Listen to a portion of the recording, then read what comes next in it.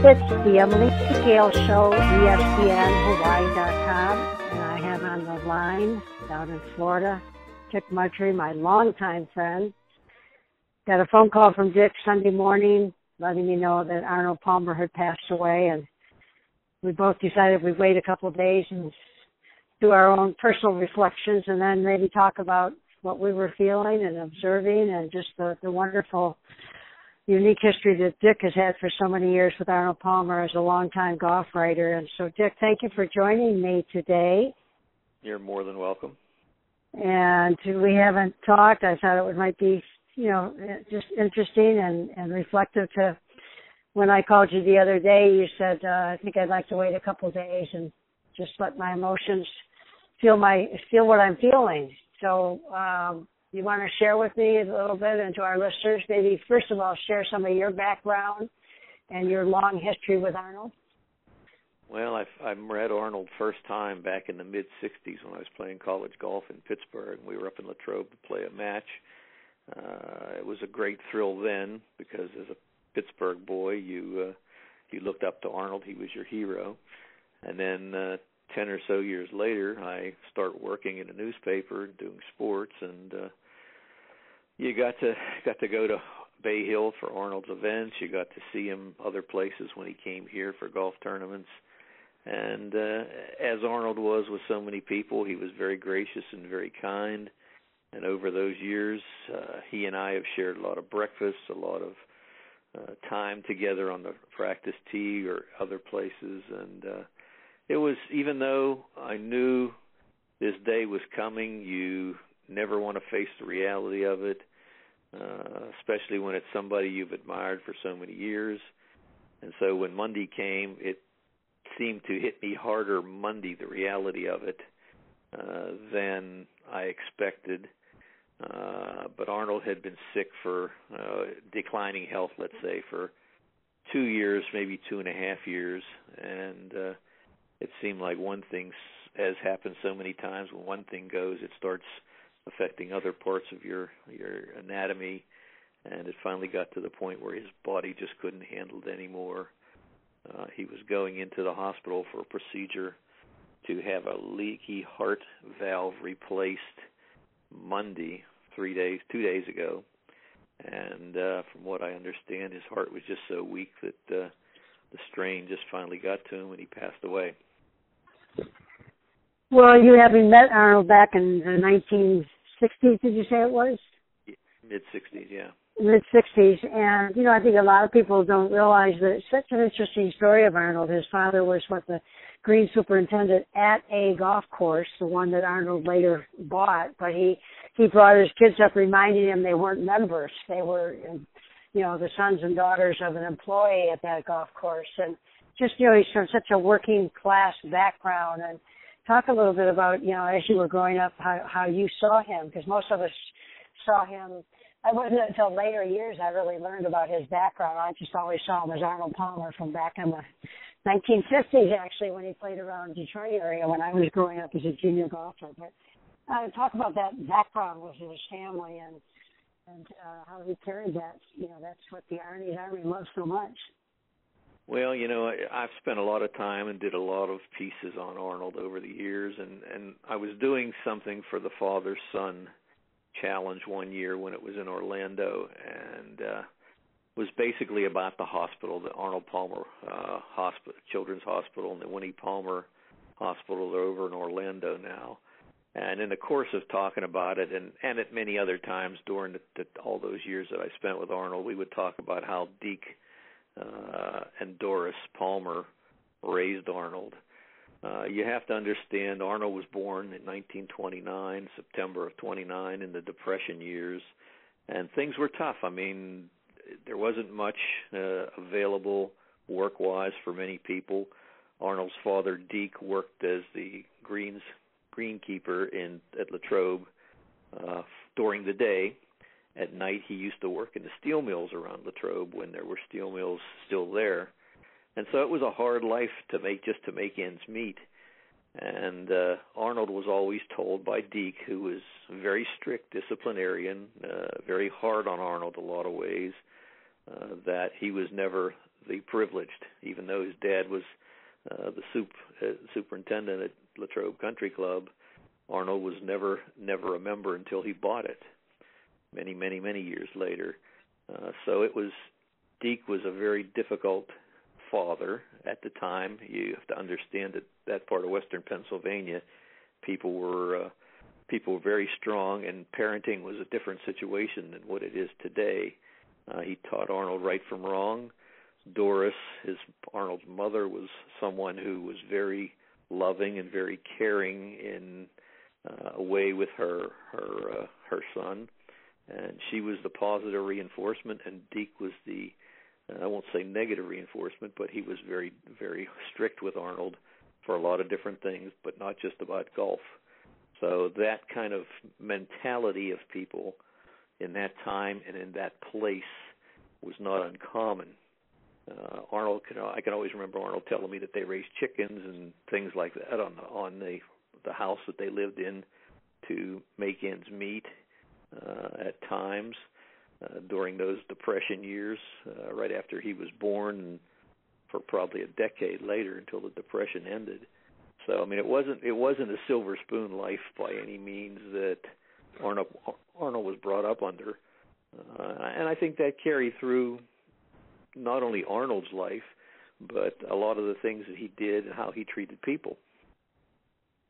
No question. And you know, Golf Channel has done such a wonderful job the last few days of celebrating Arnold's life. Of course, they've done that for years because Arnold Palmer was one of the founders of the Golf Channel way back, about 20-some years ago with Joe Gibbs, not the Washington Redskins Joe Gibbs, but I had the pleasure of meeting Joe when he would come play in the Pro-Am for the Montelani Senior Skins, and you and I have often talked about how blessed you've been around Arnold so much, but it's only in recent times I've realized how blessed I was to be so close to Arnold and Jack and everybody that came to play in the Montelani Senior Skins back in the 90s. And then when I met you, 20 years ago at the MasterCard Championship, now the Mitsubishi Electric Championship, and Arnold was actually playing in that event. And there's so many things that he started the senior tour. I remember, it's only been with Reflection of the Golf Channel that I realized how much of a mentor he's been for me. Back in the 50s, I remember seeing Arnold around Groseville Golf and Country Club, where I grew up playing junior golf and worked at the golf course. And I never knew why till recent years. He actually, when he dropped out of Wake Forest, and maybe you can tell that story about his best friend, but when he dropped out, he went into the Coast Guard, and he ended up at Toledo, right near where I lived. So he spent a lot of time around Detroit area, and it was in the 54 U.S. Amateur. 54 when he won the Amateur at Country Club of Detroit, I guess it is. Detroit. And I remember those days, but I never made the really connection of why he would be around Detroit or why he in winning that tournament. I think I once told you I met the relative of the person who he beat, Bob Sweeney, I think it was. He beat at the Country Club of Detroit. So tell a little bit of the story of how he started playing with Wake Forest College and his best friend, and losing his best friend and meeting Winnie. And I'm sure you've heard Winnie, Arnold tell the story. I just heard it told on Golf Channel, but can you share some of that? Sure. I mean, Arnold went to Wake Forest on a scholarship. He had played he played in the Coast Guard a lot. He'd won the 54 Amateur at the Country Club of Detroit, like we said. And in a lot of the conversations I had with Arnold over the years, I would ask him, what's the most important thing you've won? And strangely enough, he would always say that U.S. Amateur in Detroit. And I would ask him why, and he would say, well, it proved to me that I could play at a professional level. And that kind of propelled his career to go to the PGA Tour at the time. Had a Masters win 4 years after he turned pro, and had all the success in the world, and never changed. Never has changed from the first day I met him until the last day I talked to him. So it says a lot about the way he was raised at the time. It also says a lot about him. And you've seen this yourself, how he is with people, how he dealt with all the people and all the demands on his time, always gave of his time freely. And, I would sit sometimes and wonder, how could he do it for that many years and be that gracious, because you don't see that in professional athletes these days. I mean, probably the only person I've ever seen somewhat near that is Wayne Gretzky, the great hockey player. But it was just interesting to see that how Arnold viewed things and how humble he remained through all that stuff. So as much time as I spent with him in as many different places, I was honored to be a friend, and I'm sure a lot of people felt the same way. Well, I love the story that he was, I don't know how he happened to be playing in the tournament, but he was checking into Swanee or some tournament, and two ladies walked down the stairs, and he happened to have sort of an eye for one of them. She seemed to like him too, and it was Winnie Palmer, and I think that was on a Wednesday, and by Saturday he had proposed. Yeah, it's Shawnee on the Delaware, in eastern Pennsylvania. Two different lifestyles, him from a working class, she from maybe a future debutante. And she was. It was her father was not real happy with this at first, and Arnold, because basically they were going to drag one of those Airstream trailers around the country, then driving from place to place for him to play golf and her to be a tour wife at that time. So it was a different lifestyle than she'd ever been accomplished to, or a different used to. But they made it work for so many years until she passed away of ovarian cancer.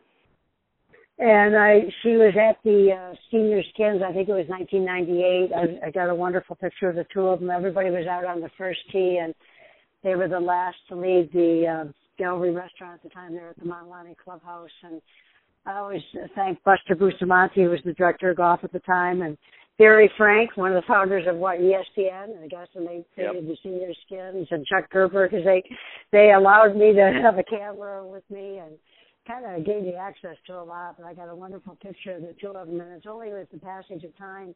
Here his grandson, Sam Saunders, who was like 6 years old when he would be here for the Senior Skins, and Amy Saunders, who would always be walking the course with Barb Nicholas doing the Senior Skins, reflect on what a wonderful supporter Winnie was, how she kept it all together for Arnold, and how Arnold, too, over the years would talk about how Winnie was always out there following him and just, knew what he needed to be able to do, and just some reflections on that. And, of course, Sam Saunders has been such a wonderful spokesperson this past couple of days to see how he's evolved into the role that he accepts now to be the great PGA Tour player, although he's doing, he's out there on the tour and he earned his way there, but he really accepts that role now of carrying on the Arnold Palmer legacy. So some comments about Sam, who watched him grow up. The interesting part, I guess, in the early years when Arnold and Winnie were still out on tour and fairly newlyweds, she used to handle all his arrangements, all his business parts of it. After a point, it got so big that it was too complicated for her to handle all his arrangements, and that's when he got involved with IMG. But she would always be on the golf course with him for a long time, and then after a while, she just got tired of the travel, like so many wives do. And, of course, Arnold was traveling all over the world most of his life. So she went some places, but tournament golf she kind of passed on after a while. She liked to be at home. She didn't like to be sitting around a golf club with waiting for a golf tournament to start, end, or finish, and it was interesting. I can always remember standing back on a putting green at Silverado in Napa Valley in 1998, I guess it was, when he got the news that she was diagnosed with ovarian cancer. This would have been October, and a year later she was gone. But he was devastated. I mean, you could just see it in his face. It was like he'd lost that twinkle in his eye that he had for so long a time. And this was a couple years after he had his own battle with prostate cancer and had come through that fine. But that really affected him deeply when she was diagnosed with the ovarian cancer and passed away. So it was a hard time for him. He always had Sam. Sam was around because Sam went to high school in Orlando and played golf there before he went to college to play golf. And it was interesting to talk to Arnold at those times when Sam was still in high school, and because Arnold, as many grandparents do, try to give advice to his grandson about golf and life and how to treat people, and we've seen how well Sam learned those lessons these last few days, and that had to be hard on him to stand up in front of the public and talk about his grandfather in past tense. But Arnold always had, I would just say, differences of agreement with Amy over some things that were in the best interest of what he thought were in the best interest of Sam, and we never got into specifics, but I gathered from his conversation that they didn't agree on everything that was being done with Sam and his golf career at that point. It was funny. It's so normal now to see, because I'm in that kind of position with a granddaughter, and you have to just kind of sit back and say, okay, I'm not his parents, and you let them the parents raise the child. But Arnold's very strong, was a very strong personality, and especially when it came to golf and all things related to golf. So it was interesting to talk to him about Sam and see how Sam progressed to this point. Yeah, it's a beautiful thing. What a great spokesperson he has been of recent and will continue to be. And Arnold Palmer wasn't always the Arnold Palmer Enterprises, right? So back a long ways back, a gentleman by the name of Mark McCormick. Apparently, they had met when they were at Wake Forest or in college days, and Mark McCormick came up and said, I formed a management company and I've got 4 or 5 people, and Arnold said something like, well, if you want to just have one, you let me know. And apparently within the next year or something, Mark McCormick came to him and said, I would like to do that. So a little bit about that relationship that lasted over 60 years, over a handshake. And I was always fascinated by that, even as a kid, following that relationship, and Arnold being put out there not as a golfer, but as an ambassador from everything from Pennzoil to Office Max or Office Depot, where everything that he endorsed, and how that was all created. Arnold got to the point, the business got to the point, his marketability got to a point that it was too big for Winnie to handle, as I said, so they went to Mark. And Arnold's, if you knew Arnold, he was a very loyal person. His handshake was his word, and that's basically how Mark McCormick started. In later years, they eventually, Arnold had a piece of IMG, which is the company that they founded, so that evolved into more than a friendship. I was with Arnold someplace, and I can't even remember where we were when he got news from Betsy Nagelson, who was Mark McCormick's wife, that Mark had passed away, and that affected Arnold greatly. The partnership lasted so long with IMG and continues to this day that Forbes, in its latest amount of net worth of athletes, estimated Arnold's value, his empire, is worth $835 million. So it's come a long way from a small start of a company to a very great and large company that includes Bay Hill Club. He owns a piece of Pebble Beach.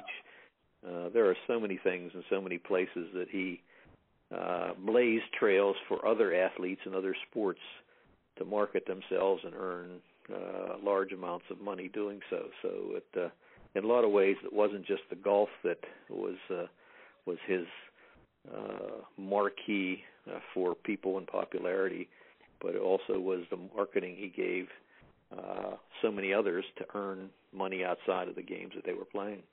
And meanwhile, this is the part I always love watching, because I can remember, I think it was Joe Dye. It was the first. Was he the first? Because the PGA Tour was part of the PGA of America, and it was Arnold Palmer who felt, along with Jack Nicklaus, that they controlled too much. The players didn't have enough involvement, and he was instrumental in creating the PGA Tour. I remember that with Dean Beeman so well, and I've been hearing names on a Golf Channel all week, like Leo Frazier was the president of the PGA of America time, and I knew Leo. I was friends with Leo. Somehow I was always weaving myself into the Warren Orlick from Detroit was also on the board at that time. Right. But in hindsight now, I realize why I had interest in that, because so many people had kind of taken interest in my golf, but I had taken interest in sort of the business of golf at the time. So Arnold was really instrumental in creating the PGA Tour, where they were the purses they were playing for, the money wasn't going back into the PGA of America. So talk a little bit about that him creating, I think it was the Legends, the original senior tour was the Legends. I remember it played here in Hawaii, way before the senior tour. So that whole impact that he had in creating what we know of today is the PGA Tour, the Champions Tour, and everything. Well, there was a time when the PGA of America dictated everything. There was no such thing as a PGA Tour.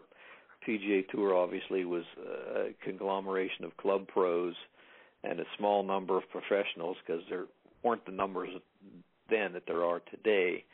And Arnold, of course, being Arnold, had the marquee value. He had the power, if you want to call it that. He had the ability to take a group of players, get them together and say, we need to go our own direction because we need to be able to do our own thing with gathering tournaments, playing tournaments, purses, and everything else. And that's when Joe Dye became the first commissioner of what is now the PGA Tour. That was in the late 60s, maybe, early 70s. 68, I think, 1968 or so. Yeah. And then, of course, that evolved into Dean Beeman's tenure as the commissioner for 25 or 30 years. He did a wonderful job making players money, getting sponsors and keeping them happy, and them finding the value in that sponsorships of and being involved with golf. And then it fell to Tim Fincham, who's now been there 20 or 25 years. And he's ready to leave and do other things as well. So it evolved into such a quick growth, aided by television, aided by Arnold Palmer, who was very photogenic, very muscular, very good with TV cameras, and it went from there. And of course, he created the senior tour, was instrumental in the guys coming off the PGA Tour and maybe doing exhibition matches and stuff, and creating a tour that actually, I can't remember the figure I heard the other night about how many millions they're playing for this year, the Champions Tour, which has gone through the evolution of the Legends Tour to the Senior Tour, and now the Champions Tour, rightfully so. So that's kind of pretty phenomenal. Interesting part of that is initially the Senior Tour, when it started, was the minimum age was 55. And when Arnold turned 50, because they saw the value of Arnold playing over 50 golf, the PGA Tour changed the age, lowered the age to 50 so that they could take advantage of Arnold and Gary and Jack and Trevino would come along and play at an earlier age. There were a lot of guys that really, the early years of the Senior Tour were interesting because you got a lot of characters. You got guys who used to be steel workers. You got guys who used to be club pros. You got guys who used to be bowling alley proprietors that could play, and Arnold certainly was a marquee name. And those early years when Arnold, Jack, and Gary played any place, the crowds were phenomenal. I mean, here in Tampa, we had crowds that were 30,000, 40,000 to watch Arnold, Gary, and Jack play. And people would always go see Arnold because Arnold was kind to people. He would always look people in the eye. He would shake their hand. He was a promoter without actually being a promoter, if you know what I mean. Yeah. It was just his human nature to be kind to people because that's the way he was raised, and that was due a lot to the upbringing in Western Pennsylvania. Well, he, the year he won his last win at the Manalani Senior Skins, I mean, the place didn't empty out for hours. Everybody hung around, including Arnold, and just a joyous occasion. The festive atmosphere that he brought, win or lose, but most of all when he won. And we were all so lucky to be able to, spend such. I say we all, the spectators, the volunteers, the media, everybody, because there's so few people over here, particularly in those early years. It was such a up-close and personal experience every year with Arnold and Jack, and then Raymond Floyd and Trevino and Chi-Chi and Jim Colbert, who else? Tom Watson. But Arnold was always, whether it was the press conference or out on the practice tee or, all of the guys playing in their shorts on the Monday before. I remember that's when Mark Rolfing really kind of came on the scene. He spent a lot of time with Arnold, and that was at the Manalani Senior Skins I first met Mark, and I remember watching how well he and Arnold got along. Arnold did a lot for a lot of people's careers, didn't he? He did, and he did a lot for everybody. I mean, I've always thought, and more so now in these last 3 or 4 days, that probably anybody who met Arnold considered him a friend or her a friend. And he was kind to everybody. And, that came back to him in a lot of different ways. I mean, the hospital that he built for he and Winnie, the two of the hospitals in Orlando, have been devastated by the loss, by his death on Sunday.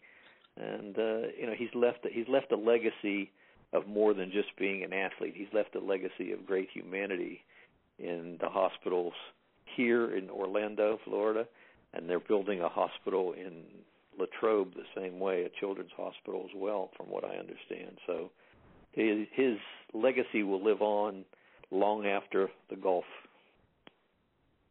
Well, I made that trek down to Orlando. In fact, I had dinner with you and Debbie on one of the nights I was down there, and I can't remember if I was, trying to play a golf tournament, I get back into the game, and I was inspired to get back into the game because of Arnold and his partner Ed Shea, who built Hakuna Golf Course, and they spent a lot of time over here, and it was really nice to be able to spend time around them, and that's what inspired me to take my 1960 aspirations to be an LPGA player, which was totally far-fetched, but I did give it a try.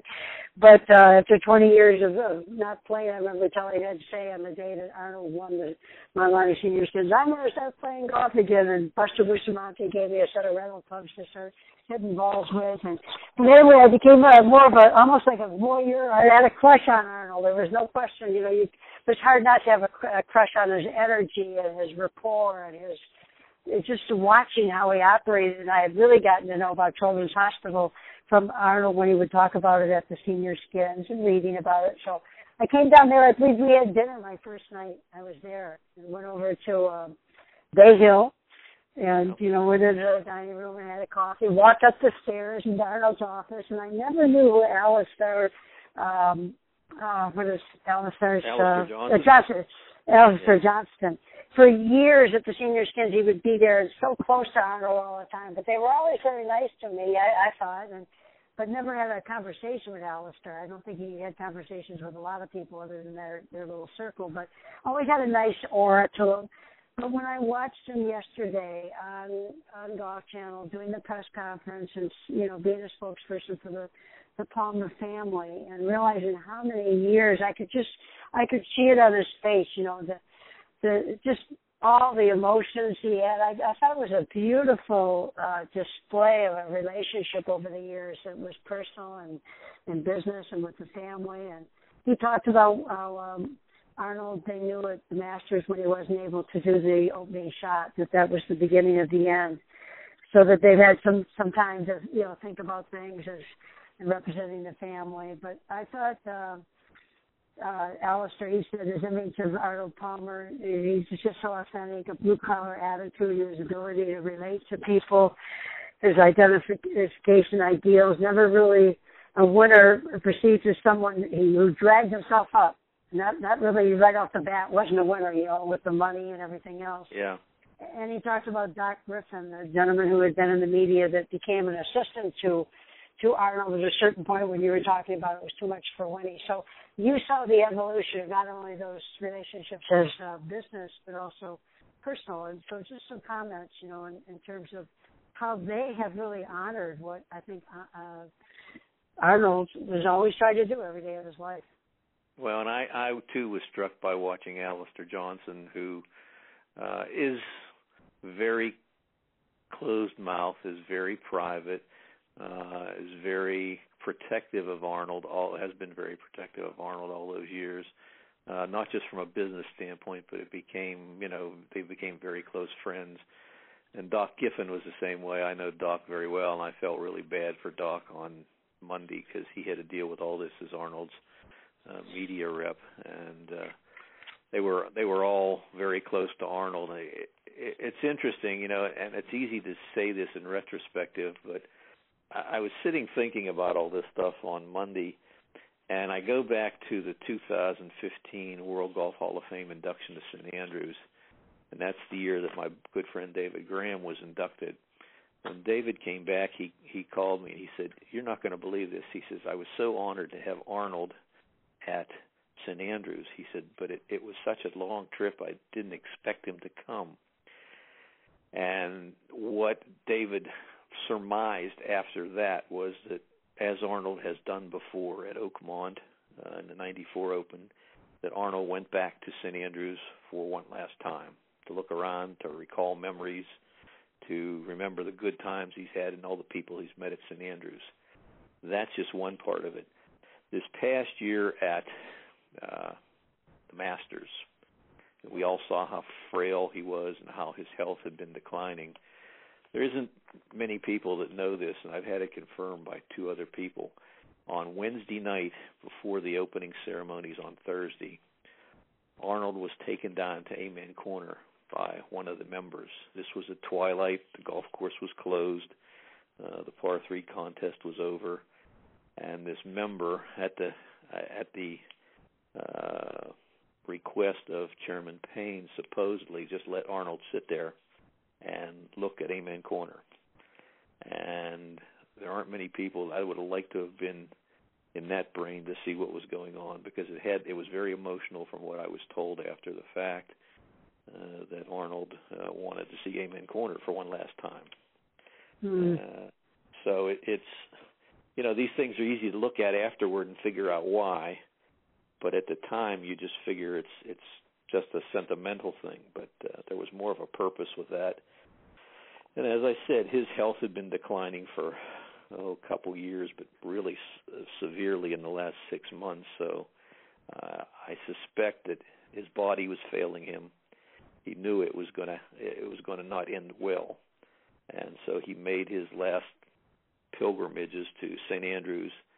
And if you remember, he had to take 2 or 3 weeks off because he was just so physically exhausted from from his own jet flight over to St. Andrews and back, from doing some other endorsement things. So it was very much appreciated by David Graham, and the incident at the Masters this year was probably just heart-wrenching for him and those who had to go through it with him. So it was hard to figure out at the time, but it makes so much sense now. Yeah, and I remember you talking about that with David Graham and the fact that it was at St. Andrews, and talked to, would Arnold be able to make it, that he had expressed wanting to go, honor your friend, his friend, and others, and also his history there. So that was pretty cool. But I think from not so much in hindsight, I remember you and I would talk about it a lot. There were going to be a lot of last times for Arnold over the next year. As, we started talking about that time. So two things that really stick in my mind. One is the accessibility of Arnold. Everybody tells their story of how Arnold walked up to him or whatever. I mean, I had so many occasions over the years, just of being part of the media and a fan, and just being around, Hapuna when they were building it, and they'd say, but to be able to go to Bay Hill and walk up those stairs, and everybody talks about up to his office, I walked right up the stairs, and like you said, Alistair Johnson, always very, tight-lipped and everything, but still, even he was able to sort of extend a friendliness, and they lined up for me to go over to the Children's Hospital and see the work that Arnold was on. I'm looking forward. I'm going to go through my old pictures. That was before digital, so I have lots of things and 4x6 photographs and stuff. But I'm so glad that I did see a lot of that part of Arnold's life. And also his relationship with Jack. I loved their friendship. They were so much fun together, and Gary, and, being part of that senior tour and watching it. But I'm just wondering how you're feeling now. I mean, is it more celebrating the wonderful times you had with Arnold? I mean, that's what I'm feeling. Just how blessed for every one of us, whether it was a moment somebody had on the fairway, or, get to spend a little more time meeting him at his plane when he would come here to the senior skins, and you wrote so many one-on-one stories with Arnold. So what do you feel like celebrating his life? I think what's interesting is, and you saw it yourself, you walk up those stairs inside the clubhouse to his office, and you walk in his office, and he's surrounded by memorabilia, that he would always sit there, and at least with me he did, and I'm sure he did with everybody else. He would sit there and do interviews, but he was also sitting there signing autographs for things that people had sent him. He always signed everything personally. It was never signed by a secretary. It was never signed by a pen that was a mechanical pen. Everything was always signed. The other thing is, you and I and anybody who ran across Arnold in a professional capacity would sit and figure how lucky we are to have been in that position, and how many other people would have given their right arm to be in that position, to sit down and talk with them, to have lunch with them, have a drink with them, have whatever, have dinner. And it's those kinds of things that you think about more now since he's passed, and how lucky you were to have that much time with him. And that's the special meaning of being able to say, you know, I appreciate what you've done for me. I sent a short email to Doc Giffen, his PR guy, who I've known for as long as I've known Arnold, just telling him that I was sending my condolences because I know how hard the days ahead would be for Doc. Doc's about Arnold's age. I think he's 1 year younger than Arnold. But they were like brothers at this point after 40 or 50 or 60 years. So it has to be a difficult time for Alistair and obviously the Palmer family, but the people that were around Arnold for so many years, like us, you know, that saw him in many different states. You were there when he married Kit at the golf course there at Hualalai. So, you know, you have different memories than I have, but all those memories are pretty special now. You don't think about it at the time, but when something like this happens, it brings back a lot of different ones. Well, you mentioned Kit, and that was another memory I was going to say was the year that he, really kind of became public with Kit being in his life, and when they started walking down the cart paths holding hands. Yeah. And then they did get married that weekend, but I just thought it was wonderful. You could just see, he went from, as you said, pretty depressed when he passed away, and for a couple of years, and I don't know how long it was, but it was nothing. You noticed that he wasn't the same Arnold Palmer, and then she brought a real, spring in his step, and that was sweet to see. So I'm sure this is a hard time for her as well. It was interesting because I hadn't been around the second Mrs. Palmer very often. He played his last USGA event, which was the Senior Open at Dayton. This is 10, 12 years ago now. A couple of years after he married her, and we sat down, he and I and her sat down at lunch, and I was doing a piece for Golf Week at the time about his last USGA event, which he held very high esteem, any USGA event. And I could see sitting next to him, he was on my left, and Mrs. Palmer was on across the way, and they're holding hands, and I could just see in his eyes, and I could see in her eyes how special it was for them the second time around. Yeah. And that convinced me that he'd done the right thing, Yeah. It was real obvious that year that he became kind of public about it, but it's pretty special, and Dick, your friendship has been pretty special, way back there in 20 years ago at the first MasterCard Championship. And it's been fun to watch your relationship with many of those people. You've had years from like a buddy said to me, it's like having one chapter close on your life. It's a special chapter, though. Yeah, I'm feeling so grateful, and really getting the Detroit connection to Arnold. Where my real access to what happened here, but when I was growing up, as I say, I saw him, as a junior golfer, and I think he played in a local invitational, and then he, of course, went in Country Club in Detroit, and I played in a junior golf program that would take us to those clubs, and it was always part of the history, but I never really weaved it all in to how tied he was to the Detroit area, and he still has kind of an affinity for it, I think, but he was everybody kind of adopted him as their person. Like here on the Big Island with him building their constructing Hapuna golf course, that was just such a nice testimonial to his energy when they opened up Hapuna golf course, because he would work on it, and he'd be in his Bermuda shorts over there on the day after the senior skins, he and Ed Say. And a couple words about Ed Say, because really Arnold is known for his golf course design, but there's so many people that have been partners with Arnold that have also been a part of his wonderful energy. Ed was a tough guy. He was an ex-Marine. He'd had both of his lungs removed from surgery because of cancer, mostly from his smoking. But he also was he was around Arnold all the time with the plans and the building of all the 300 or so golf courses that they built together around the world. So they were pretty much inseparable when Arnold wasn't playing tournament golf. And even then, Arnold would have Ed around with him quite a bit. So there was a great partnership that they formed. I don't exactly know how it happened, but it worked pretty well for a lot of golf courses and a lot of clients around the world.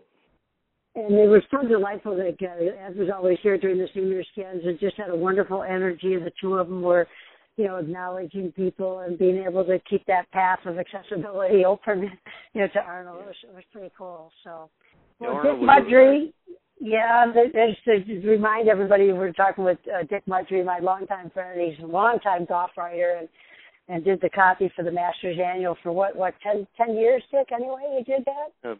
Yes, ma'am.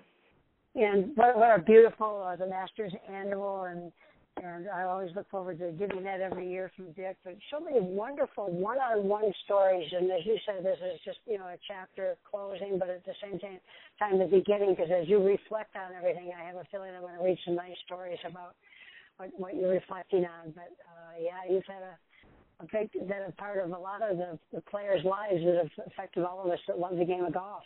Fun. Well, the good part of it, Emily, as you know, is it's more not about the golf and about the person and their families and how they are and how well they're doing. You get to a point where you're concerned about them and you worry about them and you're happy for them. And that was the case with Arnold as well as a lot of other players that we've all passed through our lives. So that's what you remember, the special moments, not the golf. Yeah, well, it's a wonderful sport to be engaged in, as most sports are. You love baseball, and this is the season, but we'll save that for another conversation over the next couple of weeks, baseball on the Ryder Cup. But today is a nice time to reflect on how blessed we were to be in the presence of Arnold Palmer, as much as we were, and from afar or close by. And Dick, same with being around you. I really appreciate your friendship and all the long time mentorship in many ways. So much aloha. Thanks for taking the time today. Much aloha to you too, Emily. The Emily T. Gale Show, ESPNHawaii.com. Well, as I reflect, which I will for days on end regarding Arnold's passing, I just am amazed to recall what a silent mentor he was in so many ways. Even when I first started watching TV, when they would broadcast the matches between Arnie and whoever, or of course the first Big Three of golf was played at Mauna Kea. I believe that was the very first one, with Arnold, Gary, and Jack, and the whole format, and other matches that were played, and where they would hand the microphone to each other. And I realized my whole style of how I report is really born out of the way Arnold did it back in the early days of TV. Arnold, and he was the leader in that regard because he was so photogenic and everything, that TV was just coming on, and so was Arnold, but he parlayed that into him being a part of not just a golfer, but the broadcasting, every aspect of it. And I just see his whole style. Even at the press conference, I have hours and hours of videotape from those days, back when Chuck Gerber and Barry Frank, who created the senior skins, Chuck was the producer, and they were very protective of any cameras being out on the course. It was an ABC event. It was always shown before the Super Bowl. And they let me have a video camera out there. I was just in my early days of doing public access TV. It wasn't digital. It was analog, and Arnold and all of them were always so patient with me because I always had a camera going. And, mostly really finding out from the fans and spectators just what a thrill it was to have Arnold there every year at the Maunalani Resort playing the Maunalani Senior Skins. And we enjoyed the other players, but there was nothing like having Arnie on scene all the time. So there's just so many ways in which I followed how he did things. When he talked about going to have the Golf Channel, he would talk about that at the press conferences in the early days of the Senior Skins, and it didn't quite pick up on the cable venues the way they thought it would be, as far as being packaged as basic cable. So it had a slow start as far as getting viewership, and and his partner, Joe Gibbs. Joe came to play in the Pro-Am one year, as did Russ Myers, who was the president of Cessna. I believe that's all Arnold's ever flown is Cessna planes. And his friends were just couldn't have been nicer to me. Joe, taking time for an interview. Russ Myers remembering my name. It was amazing to have the opportunity that I did to be around Arnold and his family, not close up, but in an interesting way, because the setting here was so intimate with the Manalani Senior Skins. In those days, not a lot of people following the event. If it was today, it'd be totally different. But how fortunate! If it had been on the mainland, I would have never had any of that access. I wouldn't even have had the access with a camera the way I did back in those days, because I was one of the only ones doing it. From a personal, I just want to get this on camera aspect. And I don't know, I see how grateful I am. Dick Mudry for years used to say to me I had to dig up a lot of that video and send it off to Arnold, which I never did. But I'm sure I'll dig up some of it now. But just very grateful for all that I learned by watching him, and just really happy for the Saunders family, that they seem to be in a place where you have a real acceptance and sharing this with the public. And that part to me is just so magnanimous, I guess would be the word. Just so gracious and graceful in how the Palmer family is handling the loss of Arnold and letting everybody share in the celebration of his life. And that's what I'm going to do. I'm going to dig into old archives. I was just thinking here, the first time I ever wrote a story online was for Sports Illustrated Online.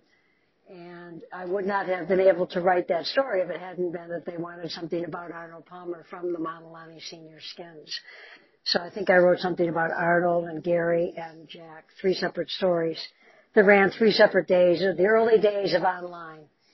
But I remember I was thrilled to be doing that for Sports Illustrated, but it would not have happened if I hadn't had that interest in Arnold Palmer, and somehow, I guess like so many of us, riding on his coattails in little tiny ways, but also just in loving the game of golf. I'm a real traditionalist, and I think I picked up a lot of that from Arnold.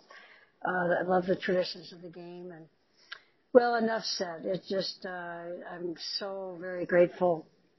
Actually, I think back at the 60s, I was trying to play on the LPGA Tour, and I hung out at the PGA course down in Florida, and all the times there might have been opportunity to be around Arnold, like at the Durrell and places like that, but it was just so massive, and even then there were lots of fans. So the contrast of what we were able, all of us as fans, spectators, media, here on the Big Island, so grateful to both Hualalai Resort for creating the MasterCard Championship or hosting it, the Mitsubishi Electric Championship at Hualalai now, because not just Arnold, but Jack, Gary, Lee, so many of those players of the past, Hale Irwin, Raymond Floyd, that we got to be around, Tom Watson, and still continue to, the great players that come up through the game. So every one of them has a little piece of history and in some way have worked their way into my consciousness, but no one like Arnold Palmer. So I'm very grateful to be able to share stories about him and just sit and reflect. And I'm going to go through some boxes of pictures I have, and it's going to be a real celebration of what he contributed to my life and to everybody's across the world. Really, really neat. I'm glad to have a chance to talk about it here on the Emily T. Gale Show and ESPN Hawaii.com.